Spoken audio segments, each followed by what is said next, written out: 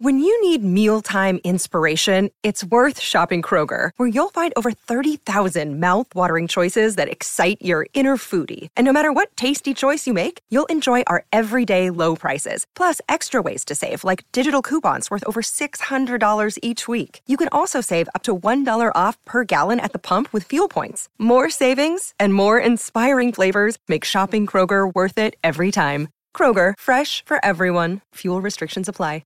Hey, this bloke that we're going to chat with, Beau Vernon, embarrassingly, if you recall last year, I was really excited about having a chat to him because I'd heard so much about him and had never had a chance to have a chat. And I'm getting in the conversation. You're saying, we need to go to a break. We need to go to a break. And I'm thinking, I'm not going for a break.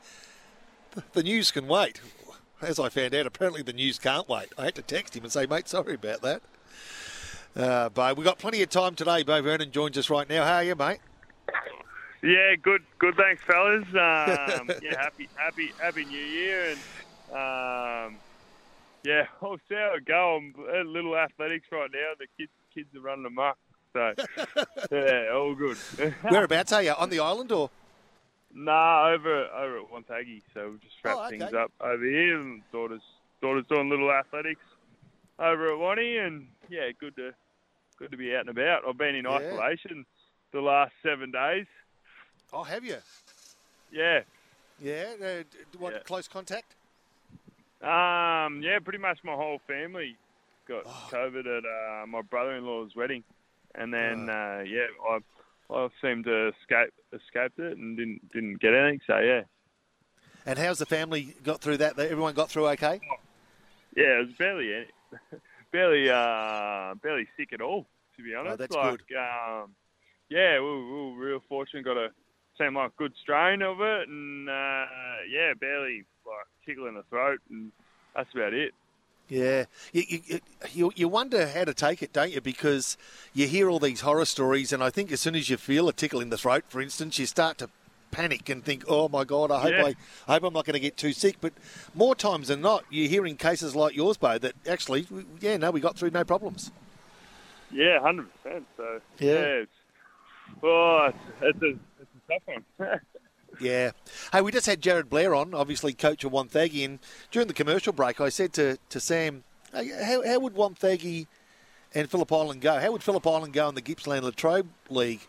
And you're a bloke that's coached successfully in the Gippsland Latrobe League and now coaching a really good Phillip Island side, and they've been solid for a long time.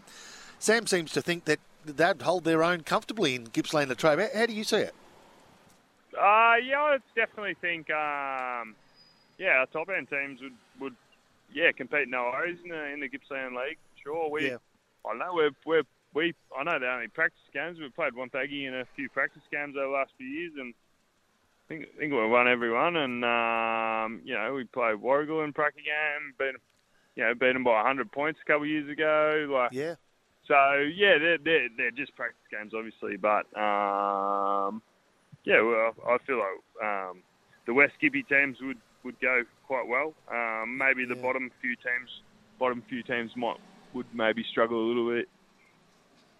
They've always had a strong side, haven't they, Phillip Island? I remember actually playing for the Bulldogs in a practice game. Gee, a lot of years ago now, Beau. You wouldn't have even been around, I reckon. I reckon it was about mid-1980s. And even at that time, they were sort of regarded as a really good side. And they had a good following. It's a great club down there. It's a really good community that supports the club. I tell you what, you would have been pretty happy with the decision to take up that role.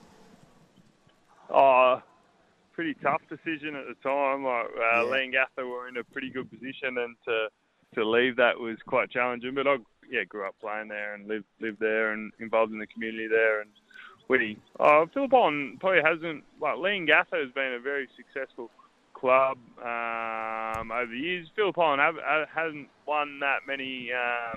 Hadn't won that many premierships. So I think 1981 and then 1990, and then it wasn't until 2014 that they won their next premiership. So but it's a great club, great community, and great supporters and people that help out around the joint. It's awesome spot to be at the moment. Beau, we were speaking to Blairy about obviously all the COVID issues at the moment and what we're seeing in sport in Australia with the Big Bash and across the world really with the NBA and the NFL. AFLW as well. AFLW as well, yep. Do you think that, have you started having conversations with people at the club about contingency plans when you might have maybe 5 to 10 players unavailable from your senior side with close contacts of COVID, or they might have it? Yeah, it's going to be an interesting one for local footy when, some teams might be scraping together a 2-side and then you got 10 people out with COVID on top of that. So, it's going to be an interesting one, and I don't want to get too political, but we're going to have to keep locking down if the 98% of people are getting mild symptoms. Is everyone going to have to keep locking down for 7 days? And hopefully not, in my opinion. But in terms of the conversations had, no, I haven't had any yet. We're just trying. I suppose you're just going to have to roll with the punches. And if anything, over the last couple of years, you need to learn to be a bit more flexible with your thinking and understand that. All right, well, we'll do the best we can, but we don't know what curveball's going to be coming next. And I asked Blairy, and I'm sure it's the same for you. I'm sure you have a very good relationship with the reserves players that don't really aspire to play senior footy at Phillip Island. But do you think you'll have to have an even bigger involvement with those reserves boys and the under-18s in 2022, with the likelihood that they probably will get a game when a few blokes are missing? I'd probably not. In terms of we'd think we'd get around with those boys as much as our senior players anyway. So maybe there's some conversations there saying to some blokes, you just don't know what can happen down the track, and maybe some opportunities might present themselves. But we'd like to think we'd get around our 2s and our 3rds. As much as possible anyway. So should be no worries there, and hopefully Blairy's wedding in a couple of weeks' time is not too much of a super spreader. Well, apparently the Buck Show caused a few problems. I couldn't get to it because of COVID, unfortunately. I was in ISO, so you know what? You probably made the right choice. Hey, how are you going numbers-wise, Beau? How's the doggies going numbers-wise as far as your club's concerned? Juniors are really good up into our under-18s. The under-18s pretty light on this coming year, which is, I think, this age group has traditionally been a little bit less for numbers.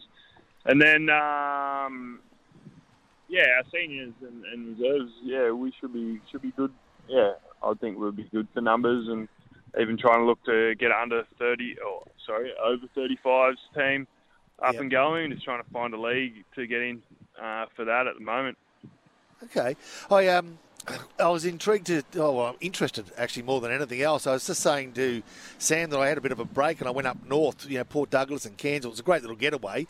But what I did notice was the amount of places that were closed as a tourism destination. Like, I'm talking in Cairns, Beau, it was about 70% of Cairns was closed down. It was remarkable. And then Sam made the point that Phillip Island's sort of facing similar problems as well. Is that likely to affect you in any way or the club in any way? In terms of organisation shutdown? I guess, when you got, shops or businesses shutting down, whether that means people are leaving the island, I don't know. What's your read on just how Phillip Island's travelling at the moment? Oh, Phillip Island as a whole is just fine at the moment. It's still going? But it's going extremely well. It's going gangbusters, actually. And but in terms of shutting down, there's definitely some organisations shutting down for a few days or 7 days because they're struggling to get staff because of people in isolation at the moment. So at the moment, pub had to shut down, and restaurants and different things have to shut down because just don't have enough people to cater for it because there's so many people in isolation over the last week. Yeah. Mate, look forward to seeing what you've got in 2022. You'd be getting a little bit excited as it edges closer, as excited as you can get, given that we never know what's going to happen day to day at the moment. Yeah, I'd be confident that we're not going to go into lockdowns again, and the footy season will happen in 2022. As you guys said, there may be some things that happen where you might be limited on players, particularly maybe early in the year. But you're just sort of going to have to roll with it, and can't wait to get into it and get back to training and into some games. Yeah, I look forward to it, mate. Hey, listen, thanks for having a chat, and hope you appreciate that we didn't stop halfway through for the news this time. I probably had nothing important to say this time. I thought I was on last time. It's all good, mate. Hey, listen, thanks, Beau, and look forward to catching up with you throughout the year. All right, cheers, fellas.